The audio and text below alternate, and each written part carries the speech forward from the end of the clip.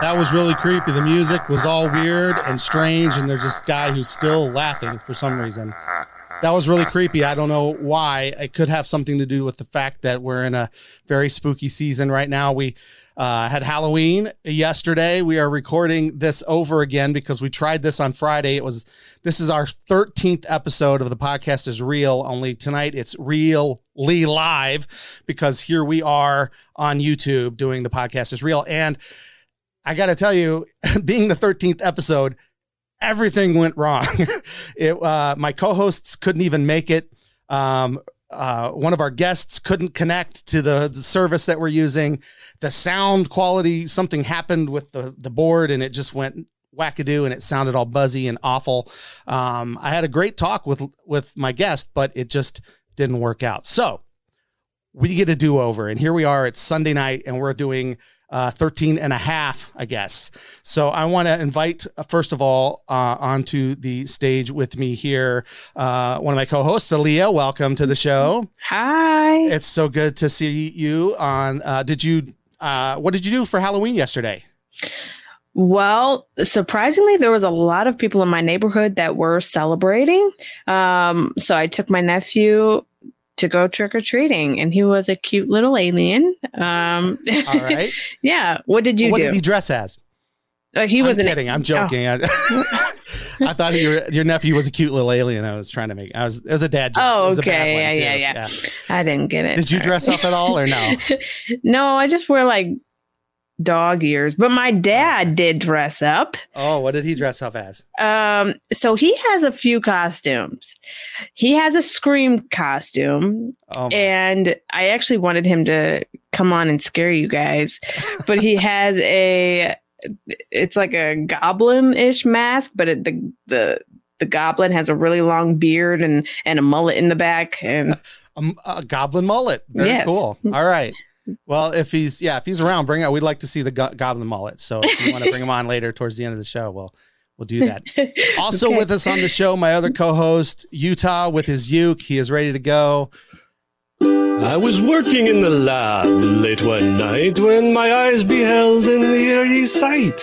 For my monster from his slab began to rise, and suddenly, to my surprise, he did the mash. He did the monster mash. I thought you were going to do the skeleton song. You had me all confused now. You surprised me. Ooh. There we go. Spooky skeletons. Spooky, scary skeletons jumping all around. Spooky, scary skeletons. I don't know the rest of the words except spooky, scary skeletons. It's a great song. Came from 20s Disney, and that's all I got for you tonight. There you go. Hey, well, we were talking about beforehand. Does anybody actually know how to do the monster mash? Like, no. See, the song is all about it. But at least the Hokey Pokey tells you what to do. The monster mash. We have no idea what the monster mash sounds like. We don't have no idea what it looks like. Like we were saying, it's like Tenacious D's song. It's, the greatest song ever written, but this is a tribute. Yeah. This is not the greatest song in the world. This is only a tribute. And apparently that's what the monster mash is. I don't know. Somebody's got to talk to Dracula there and figure out what exactly was going on there. When I started, you really got me thinking about it. That song is not all it's cracked up to be. Oh, it's good. We just don't know what he's singing about. So as it happens, though, we've got a couple of people who actually have done a lot of research and know a little bit about monsters on the show tonight. So maybe they can show us how to do the monster mash. Oh, I hope so. So, but yeah. As some of you may know, we've been giving away a book for the last few weeks called Musings on Monsters. There it is. Utah's got a copy in his hot little hands there. And it's edited by our good friends Lou Tambone and Rich Handley, who are going to be on the show with us tonight. We actually have been giving that book away. I gave it away on Friday. I announced the winner, but it was so terrible that nobody even if somebody could was watching, they're like, who was that? So, I've already emailed the winner. I haven't heard back yet. But I've emailed the winner, notified them that they've won, and all they have to do is get back to me with their address. Oh, shoot. Yeah, I'm sorry. I'll reply after the show. No, it's not you. You're not eligible. And you've got one in your hand anyway. Why would I give you another one? So and we will drop ship that right to them. They just need to get, if for some reason you happen to be watching tonight, check your email. If your email starts with the Joshed or the Joshed, It's medieval times, maybe. But I want a second one so I can keep this one in the box. So here's what we're going to do. I've emailed them. Hopefully they'll get back to me and we'll be able to get them a copy of the book. It's so fun. I'm only about halfway through, and then I loaned it through Kindle to Aaliyah, and then Aaliyah couldn't make the show and we couldn't loan it back so I could finish the book. So I only am going to ask them about the first half of the book when they come on. I admittedly only read their essays and then the foreword. Just theirs? And then a couple, we'll get into it, but for me, kaiju was the thing. So. Oh yeah. Well, there you go. All right. So let's just get them on the show and let's start talking to them. Ladies and gentlemen, please welcome to the show, Lou Tambone and Rich Handley. Welcome to the show, guys. Thank you. We're so glad you're here. Rich is in the monster protection program. Yeah. He doesn't want me to be located.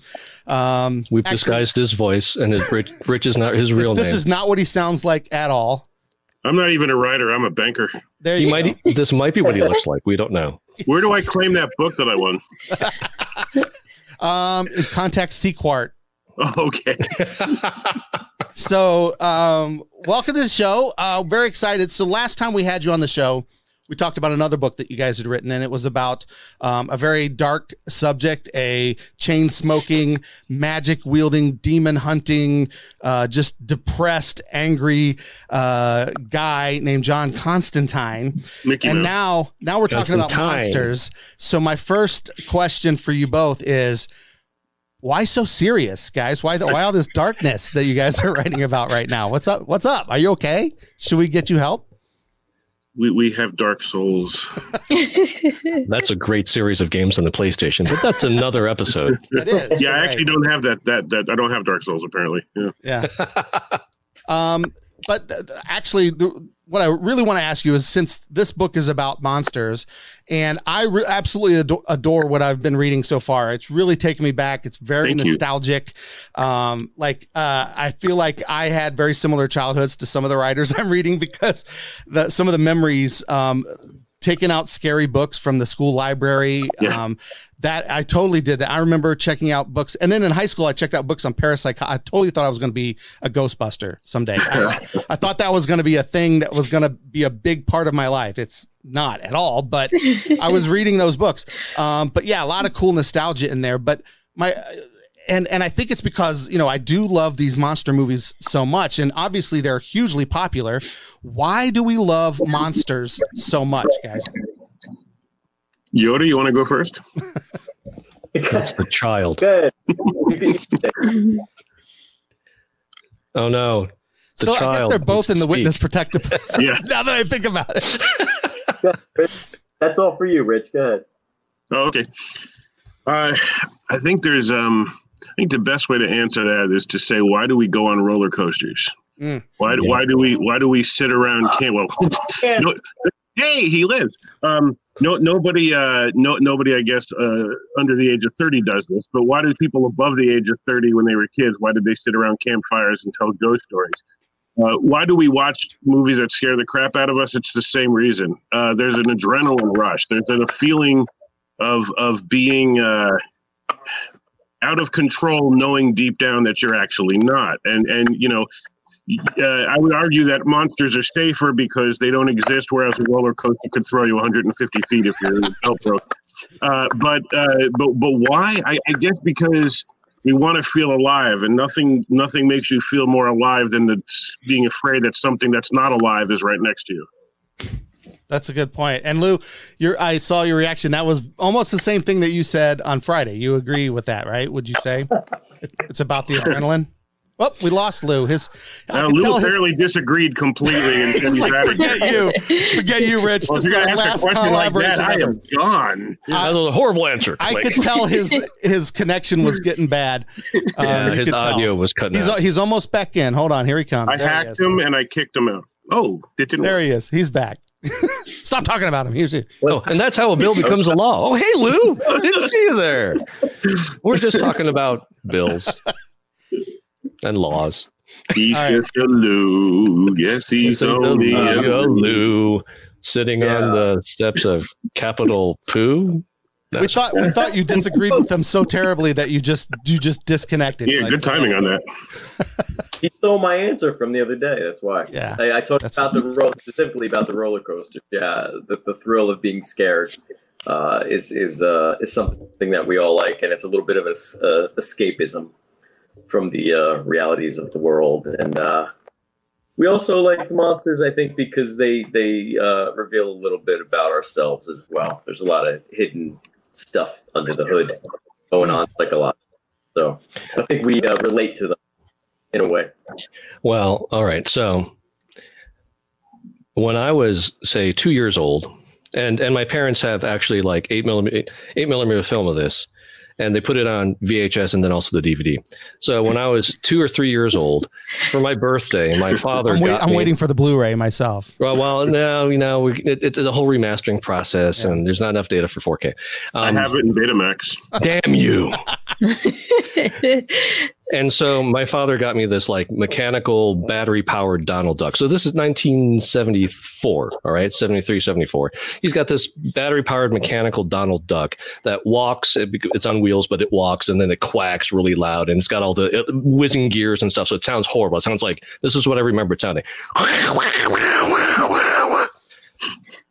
For my birthday, he turned it on and aimed it toward me in our little living room back in Taiwan. And I was scared crapless. I was screaming and crying and running away and kicking it. And so what does my father do? My loving father does? He picks it up, aims it towards me again, laughing.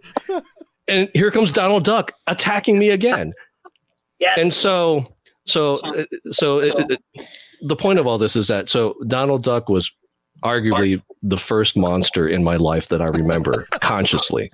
And it took many years for me to get over this weird, irrational fear of Donald Duck.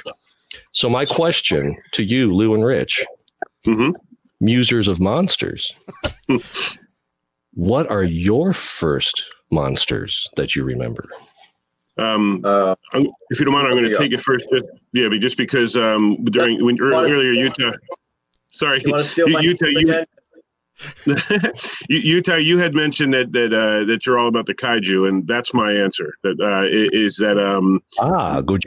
Yeah, from very early age, I used to watch Toho's movies, and I at the time I had no idea that they were badly edited and that they bore very little resemblance to what they actually were. But that was my introduction at a very early age, and it just sort of grew from there. Very cool. Lou, I hand you back your thunder. Sorry. Thank you. I actually, because you took the Godzilla thing, because I was going to talk about how, we grew up watching them on the holidays around this time of year, Thanksgiving, and, they used to show all the movies all the time. So when I was right, I like the UHF channel, right? Well, yeah, I think channel 11, right? Or is it 7? I forget. It was 40. It was 43 for me growing up. Yeah, same for me. PIX, maybe, I don't know who it was. But, I know that they did, and also Channel 7 and the 4:30 movie had a Godzilla week too. Yeah, lots of stuff like that. So for a kid, that's kind of watch like Monster Island and all that stuff. King Kong, right. Joe Young. Yeah. Yep. And then, but we're gonna go. I'm gonna take it a little step further. When I was a kid. At some point, and I don't know the age of time, probably in the 70s, early 70s when I was little, Nosferatu was on television somehow. And Nosferatu. Boy, that guy scared Olaf. He scared me, man. I was like, that's creepy. That was creepy. Yeah. So I'll go, since Rich took the Godzillas, I'll take Nosferatu. Yeah, I suspect that that he was scary without his Olaf makeup. I have a feeling he walked out for dinner and his family screamed. I just get that feeling. Right? Why didn't you take your makeup off? I did.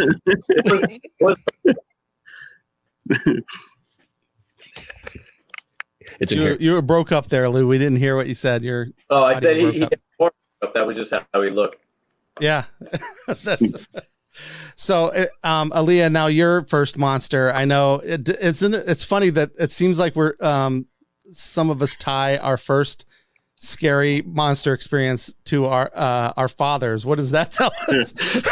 But isn't yours about something with your dad too? That you told us once before? Isn't it your dad? Yeah.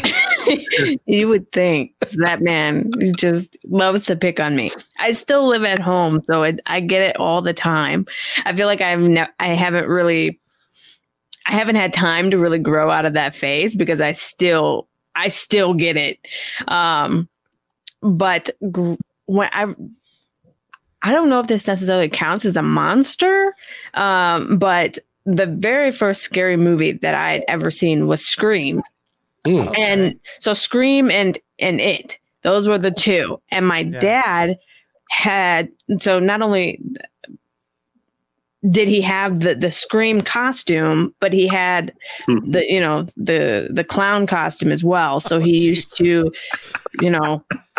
sometimes he would stand outside of my window at night and would tap on the window with one of those masks. And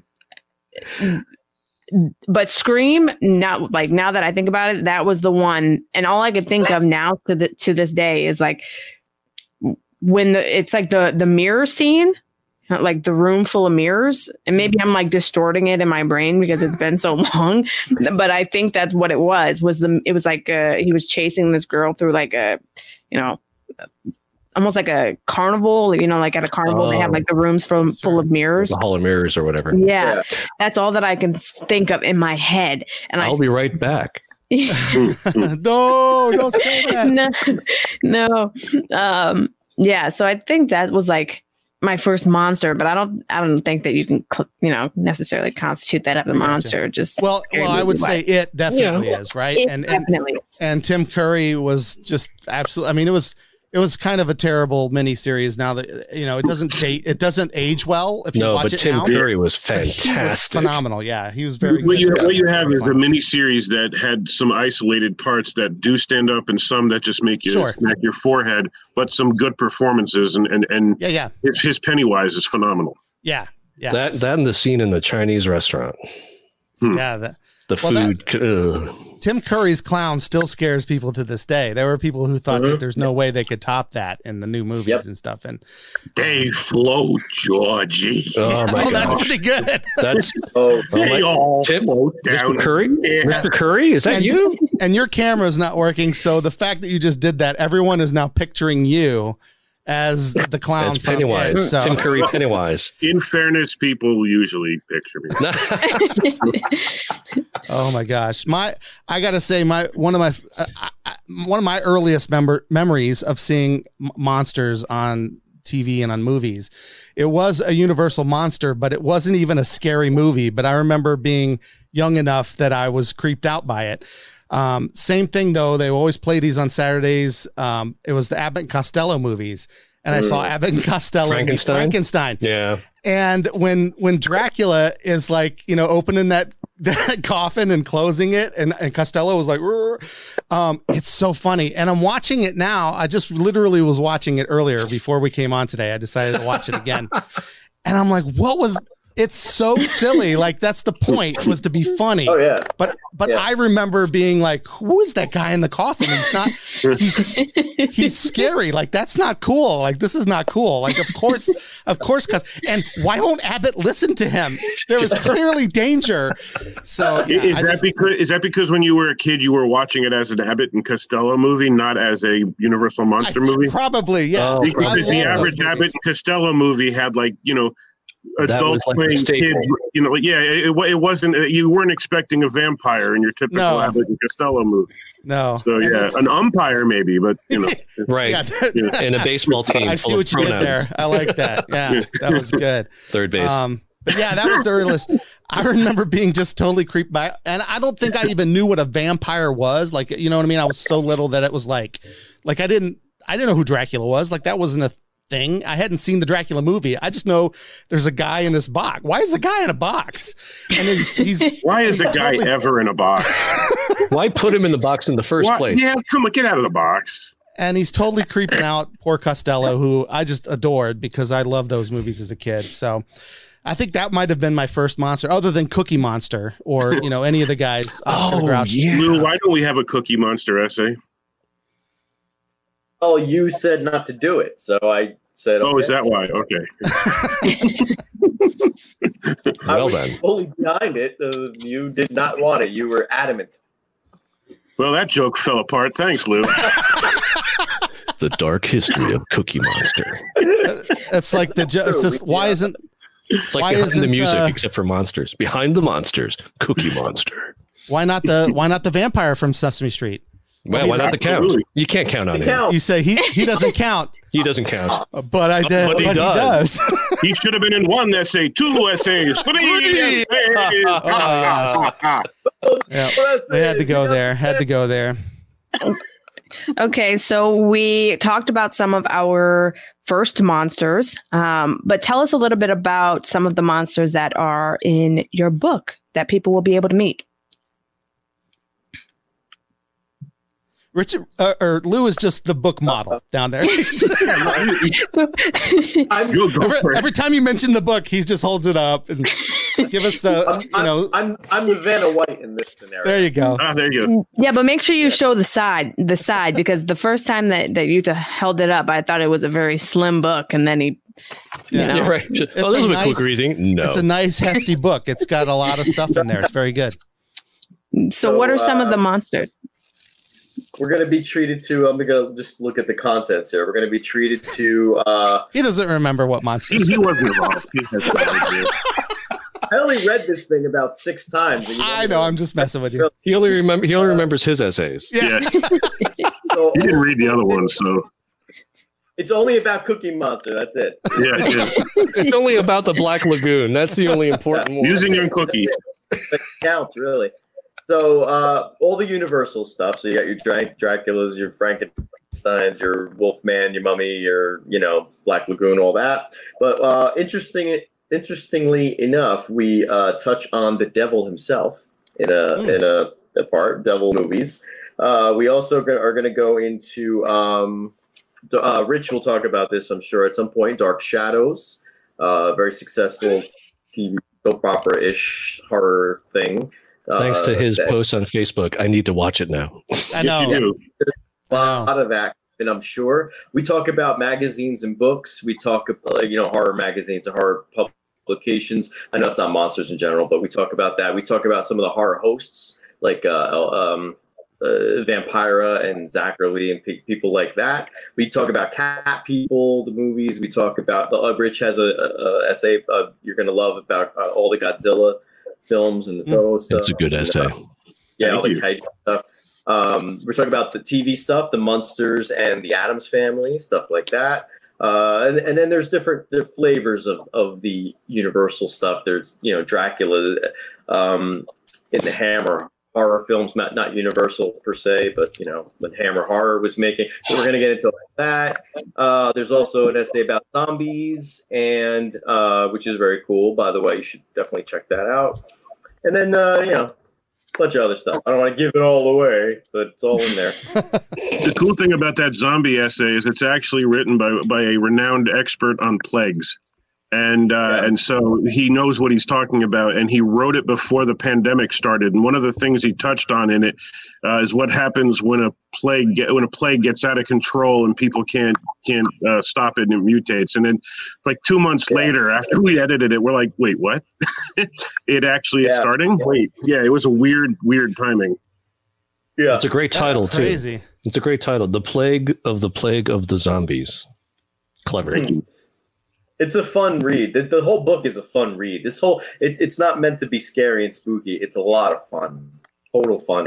And we should note that if you notice something that's not in the list Lou read, you won't find Jason Voorhees and Michael Myers and that sort of thing, because the focus of the book is on classic monsters. So we went up until around the early to mid 70s. There were a couple of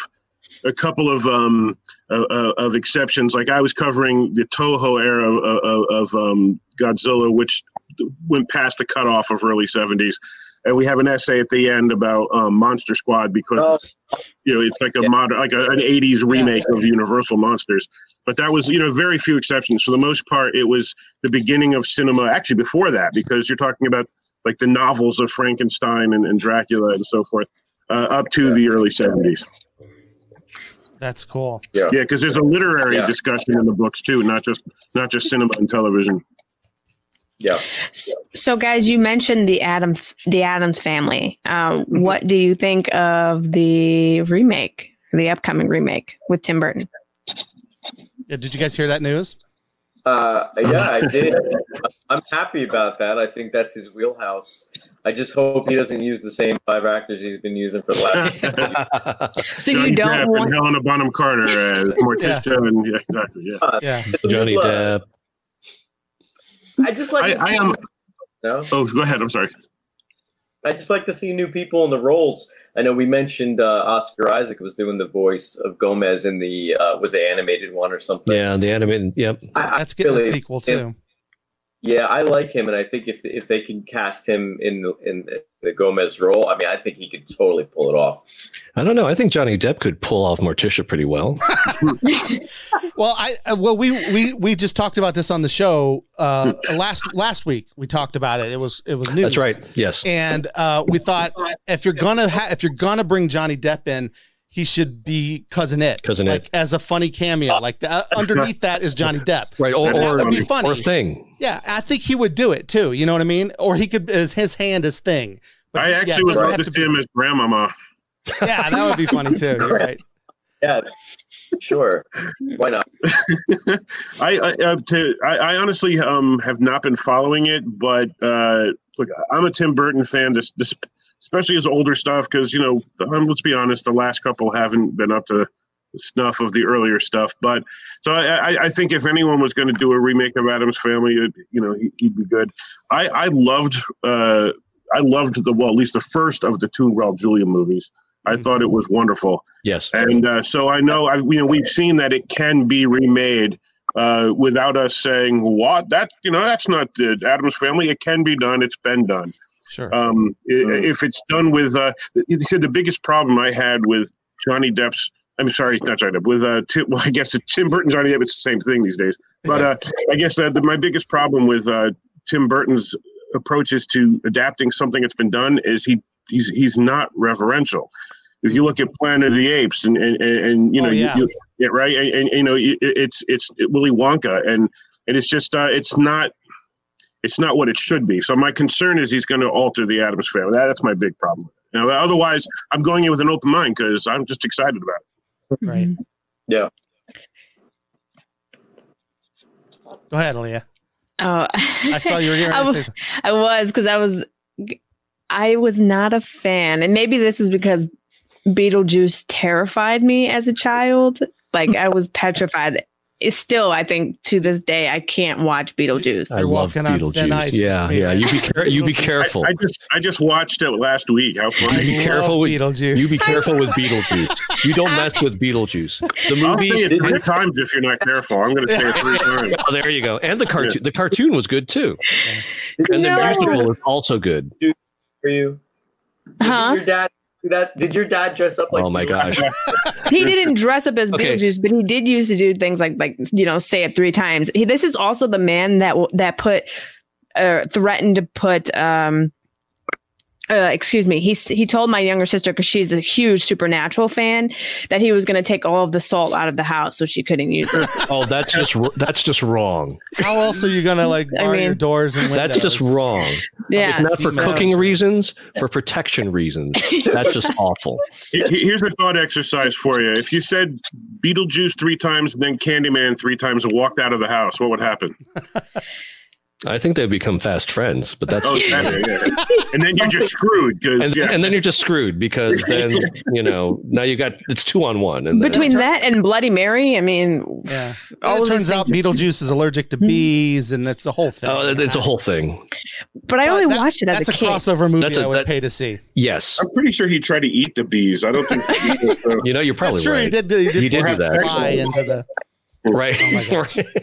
Yeah, a bee house of ill repute. Yeah. Right, exactly. Beetlejuice is great. I mean, you gotta get Catherine O'Hara. Like the cast of that is what makes that movie so. Really, yes. They're so funny. Oh my gosh. Well, I want to make sure that, so as we approach kind of the halfway point era, I want to make sure that we leave some time here to really dig in to the Universal monsters, right? So there's several essays in the book about those. I actually, several of those are what I actually started with when I was reading it. And the Universal monsters just are, I mean, they're universal. I mean, it's a great company for them to be a part of because they are such an iconic part of monster lore in our nostalgia, especially because most people, when you say Dracula, Bela Lugosi's image is what people conjure up in their heads a lot of times, you know. Usually, yeah. Now, if you say vampires, that may say something completely different depending on which generation you grew up in. But Dracula, Bela Lugosi is just, he comes to mind. Frankenstein, who comes to mind, right? So you get Boris Karloff is the image because every Frankenstein since then was based on that original, you know, and there's none of them are quite the same. I mean, even when Lon Chaney took over Frankenstein, you know, he didn't have the false tooth out. So there's no like gap in his, you know, he just had a different look. He looked like Frankenstein. With a good dental plan. Yeah. With a good dental plan. And maybe had put on a few extra pounds. Yeah. You know, he's been, you know, Frankenstein who listened to his dentist and flossed. Yeah, but so let's talk a little bit about the Universal monsters. What's again? They are so iconic. Why do you think that is? Why have they become the standard for what we assume those monsters look like?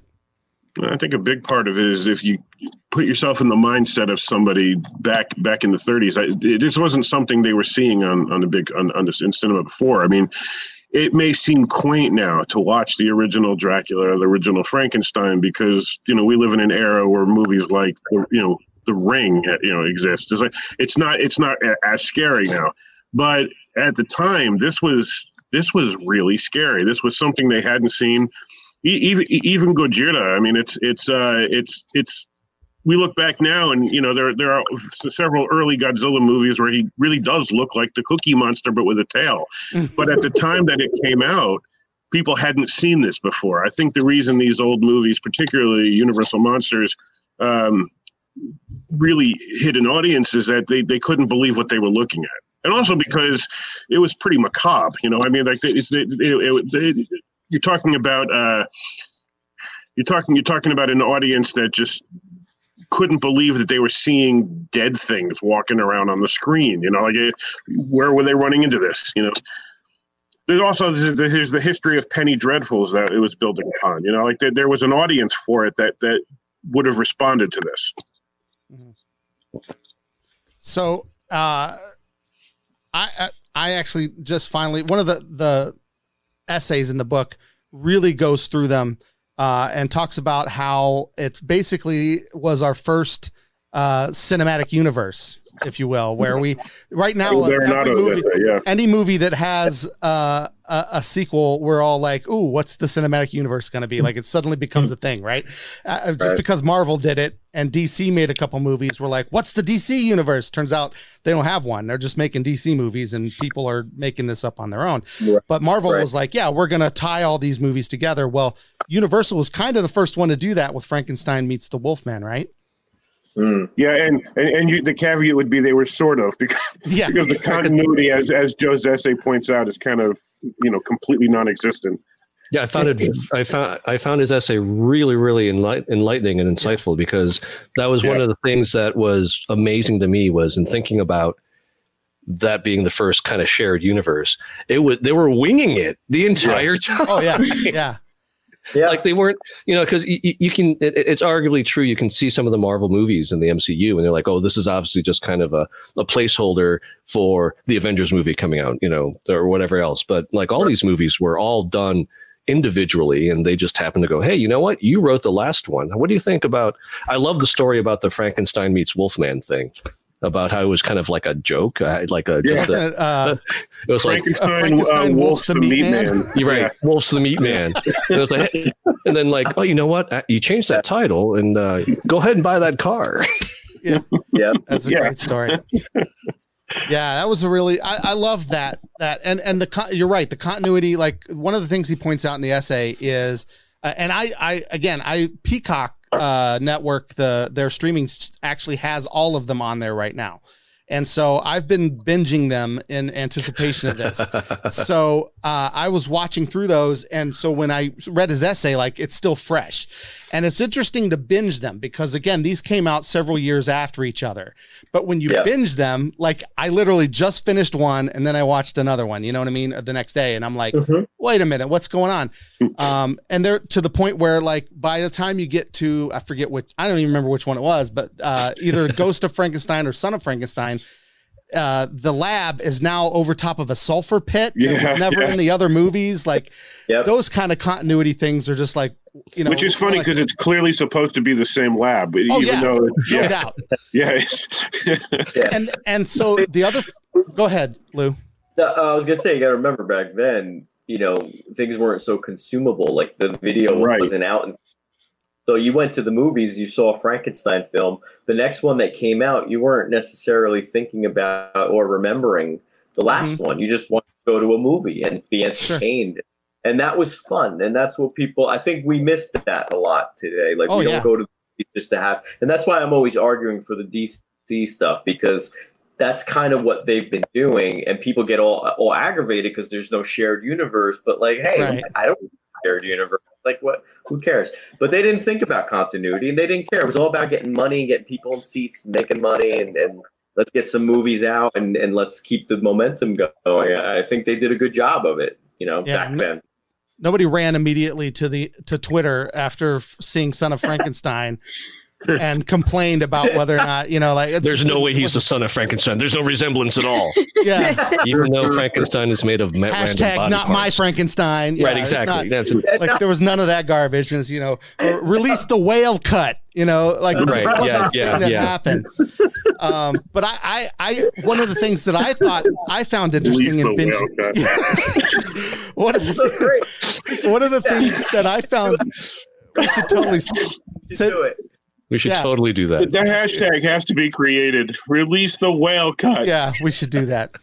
I think one of the most interesting things about the non-continuity about all the Universal movies, not just the monster movies, but you could probably see this in any of the movies, is back then in the studio system, the actors were under contract with certain companies, right?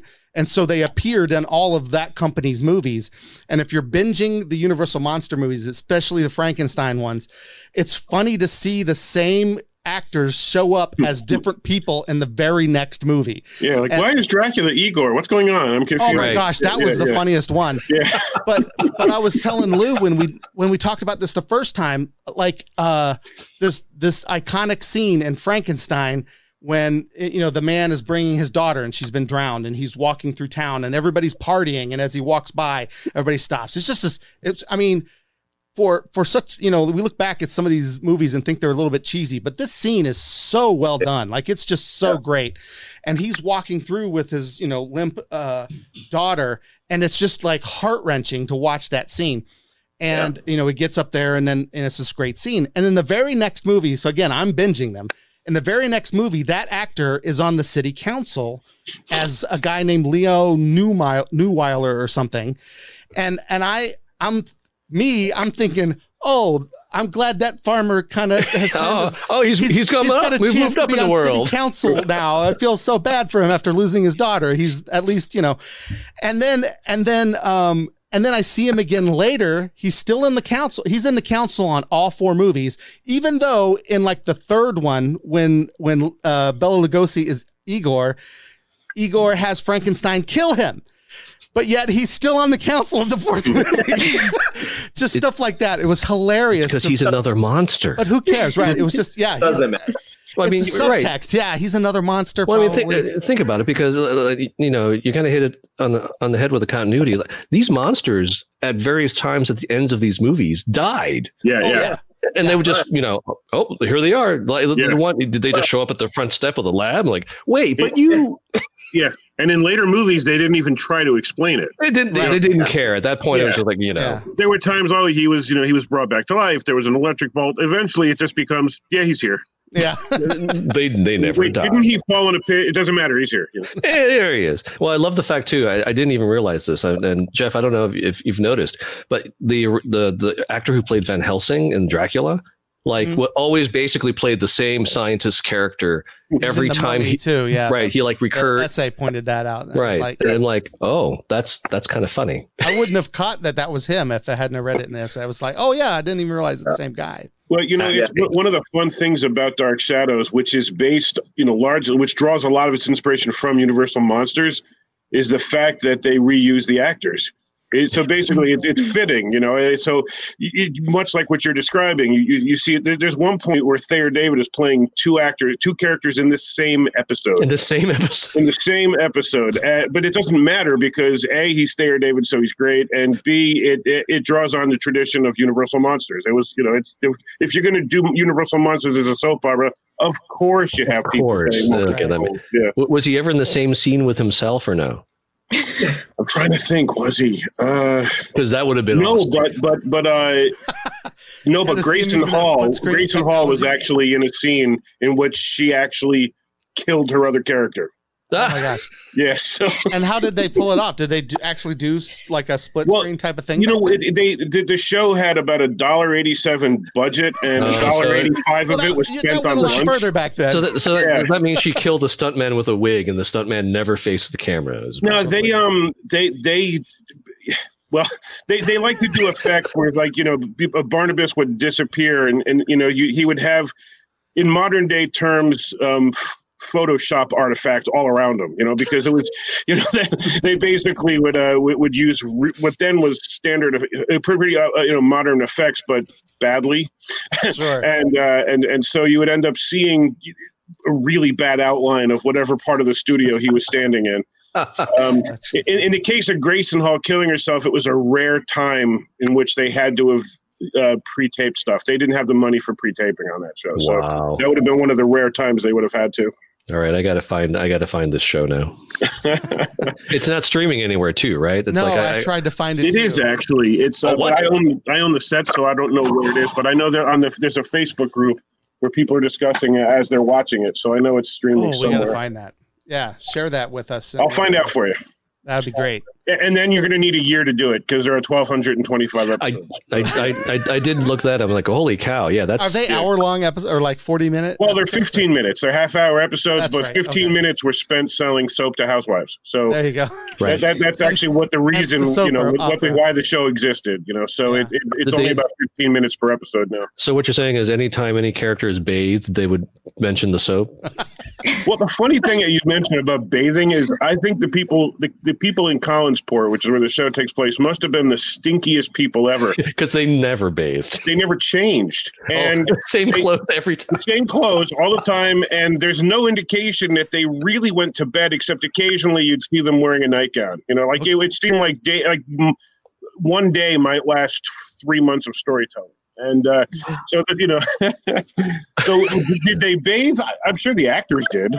I'm sure the clothes were laundered, but the characters, I wouldn't have wanted to hang out at Collinwood. So now I wonder if the whole series of episodes happened in one day. There's a website that works this out. The show's really inconsistent. Yeah. Okay. The show will say things like this happened 2 months ago, but if you look at the evidence on screen, it was yesterday. So that's too funny. But that's how soap operas in general work. I'm sure it's true for One Life to Live. It's just right. Yep, that's funny. So the other thing I noticed while binging through every Frankenstein movie this week is I know that Utah. I'm gonna have to ask you, Aaliyah. Have you ever seen the movie Young Frankenstein? It's a Mel Brooks comedy. If not, you have to. Aaliyah, have you seen that? No, I haven't. Okay, I have not. Okay, that's required viewing. We're gonna get you to see that. So it's a comedy, Mel Brooks. It's a parody of Frankenstein movies. But what I didn't realize because I'd never seen all four, was that he literally takes took them all. Yeah, the best parts of those movies, and they're in there. There's the inspector character who has that wooden arm and he's doing this all the time. I thought, okay, that's hilarious. This is a funny thing Mel Brooks made up. That guy's in the movie. He's in the original movie. I was like, how is this not a comedy? That was in the second. Well, no, it wasn't The Bride. It was Son of Frankenstein, I think, that he's in. Yeah, I think the third.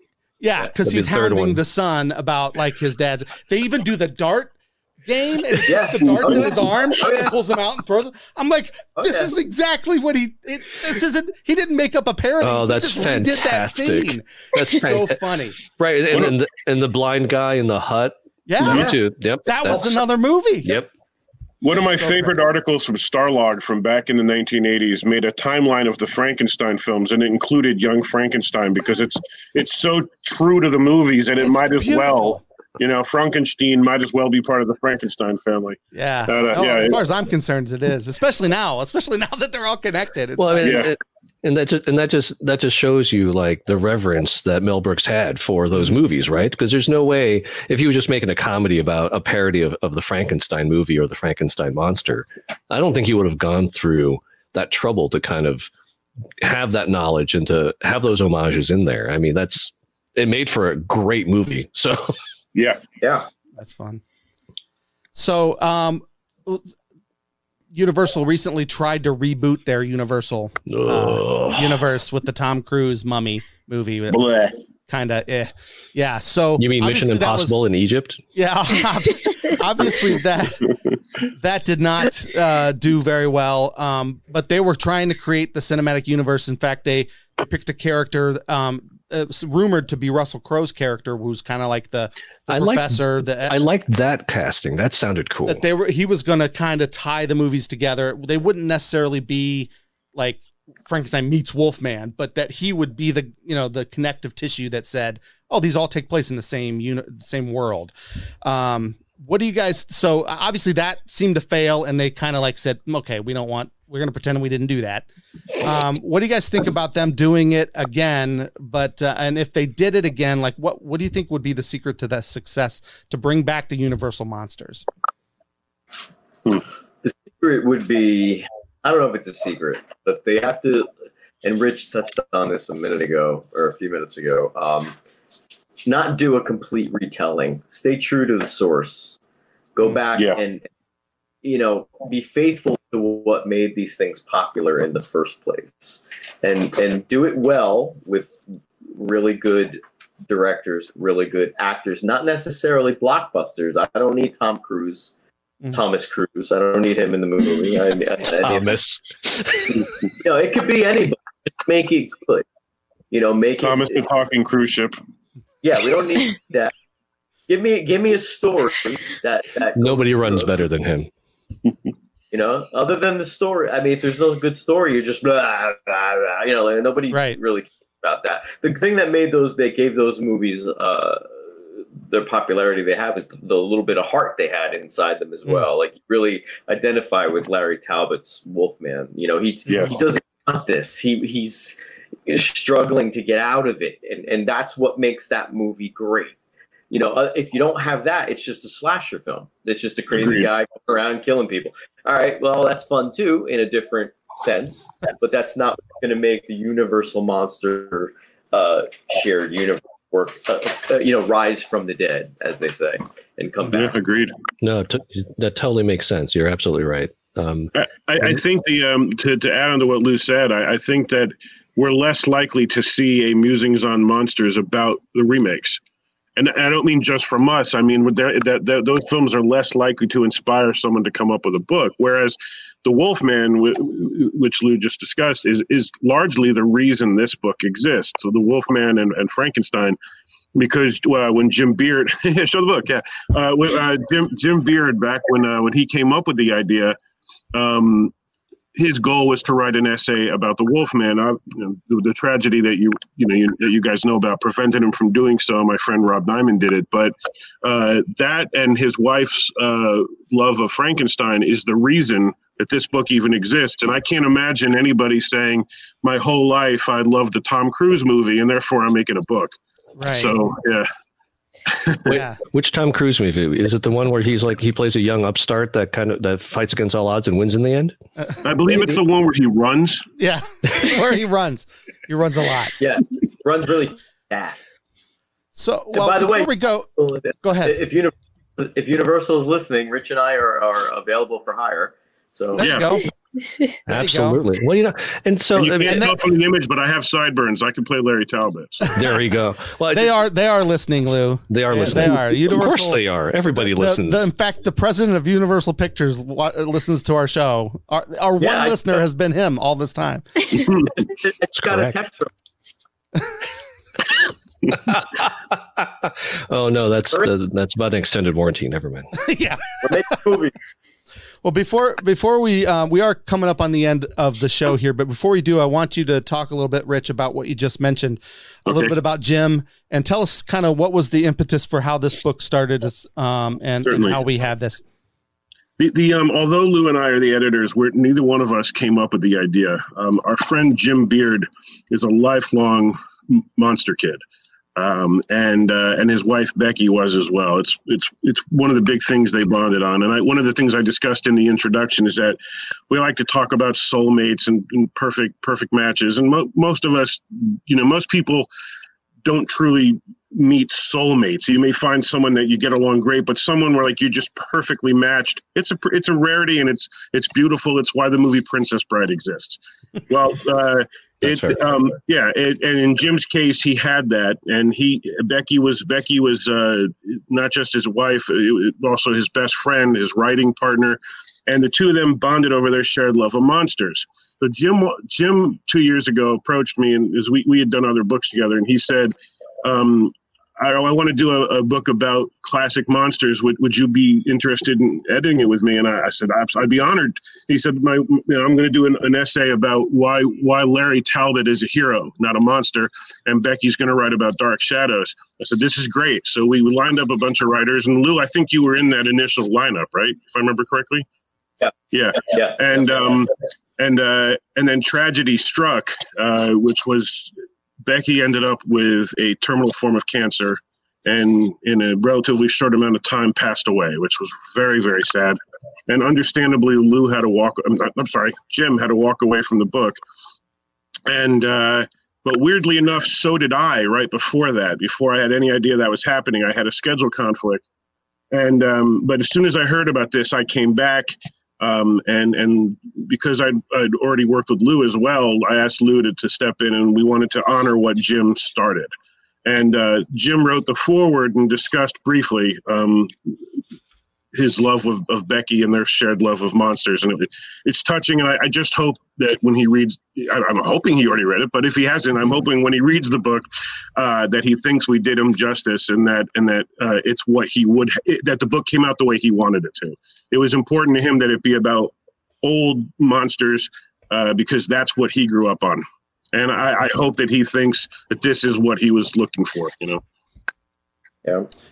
Yeah. And I read that in the introduction. I thought that was really sweet. And, that was and so, yeah, I hope that's why I wanted to make sure people kind of heard that story too. But it is a great book. I'm totally enjoying it. When Amazon decides to let me have it back, because, like I said, I loaned it via Kindle to Aaliyah, and Aaliyah. Well, no, and I said, well, can you reject it? She can't reject it. And so if you don't accept it, 7 days later, I'll get it back. No, here 7 days. Now, somebody mentioned The Ring earlier, and now I'm worried what's going to happen when it comes back. 7 days. but here, Leah, here. I'm gonna get this. Jeff, we'll get you a copy. Don't worry. That's all right. Well, no, it'll be back, and then I'll finish it off. But I'm really enjoying it so far. I know Utah feels the same.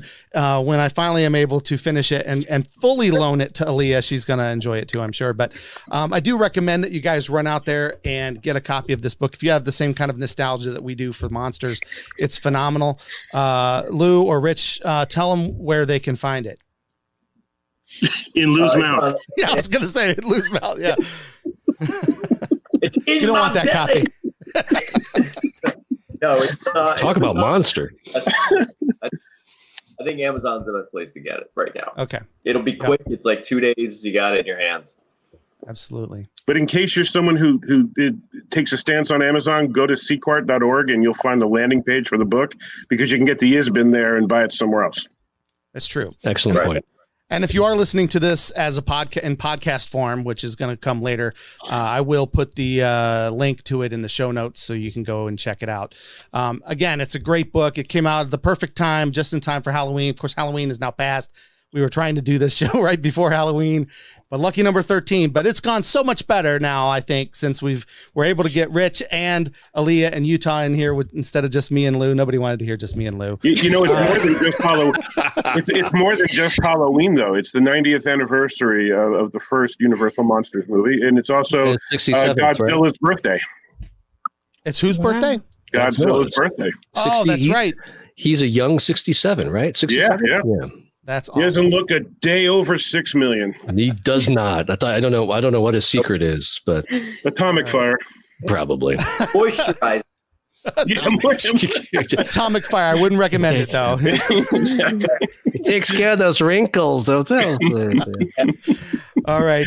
I want a big thank you to my guests, Lou and Rich. Thank you guys so much for coming back on the show. It's always a pleasure when you guys come around. Lou's going to come back and join us when the Mandalorian season is finished, and we're going to talk and recap the Mandalorian. That'll be mid-December, I think, is when that happens. And Rich is going to come back in January and talk with us after Discovery ends. So their last episode is in January. Star Trek Discovery. Yeah, I should have said Star Trek just in case anybody was like, "What Discovery?" He just means a journey of self-discovery. Where I'm on one right now, and and we're gonna find out how he's doing in January. But we might figure out what he looks like. It's been tough, guys. But let me tell you about my childhood. No, I'm sorry, go ahead. Thanks as always to Utah and Aaliyah for being my ever-present co-hosts. I'm so glad this worked out to where you guys could be here to do this. It was not the same without you guys on Friday. I don't want that to happen again. I was so lonely. So thank you for being here with me. Thank you guys for watching and listening. Always make sure to follow us on Facebook, Twitter, at World Gun Geek. You can see the stuff down below if you're watching us live. But basically, we're at World Gun Geek pretty much everywhere. So check us out. Subscribe to us on YouTube. And we'll see you guys next time. Let's play the creepy version of our theme song on the way out. We'll see you guys next time. Here we go.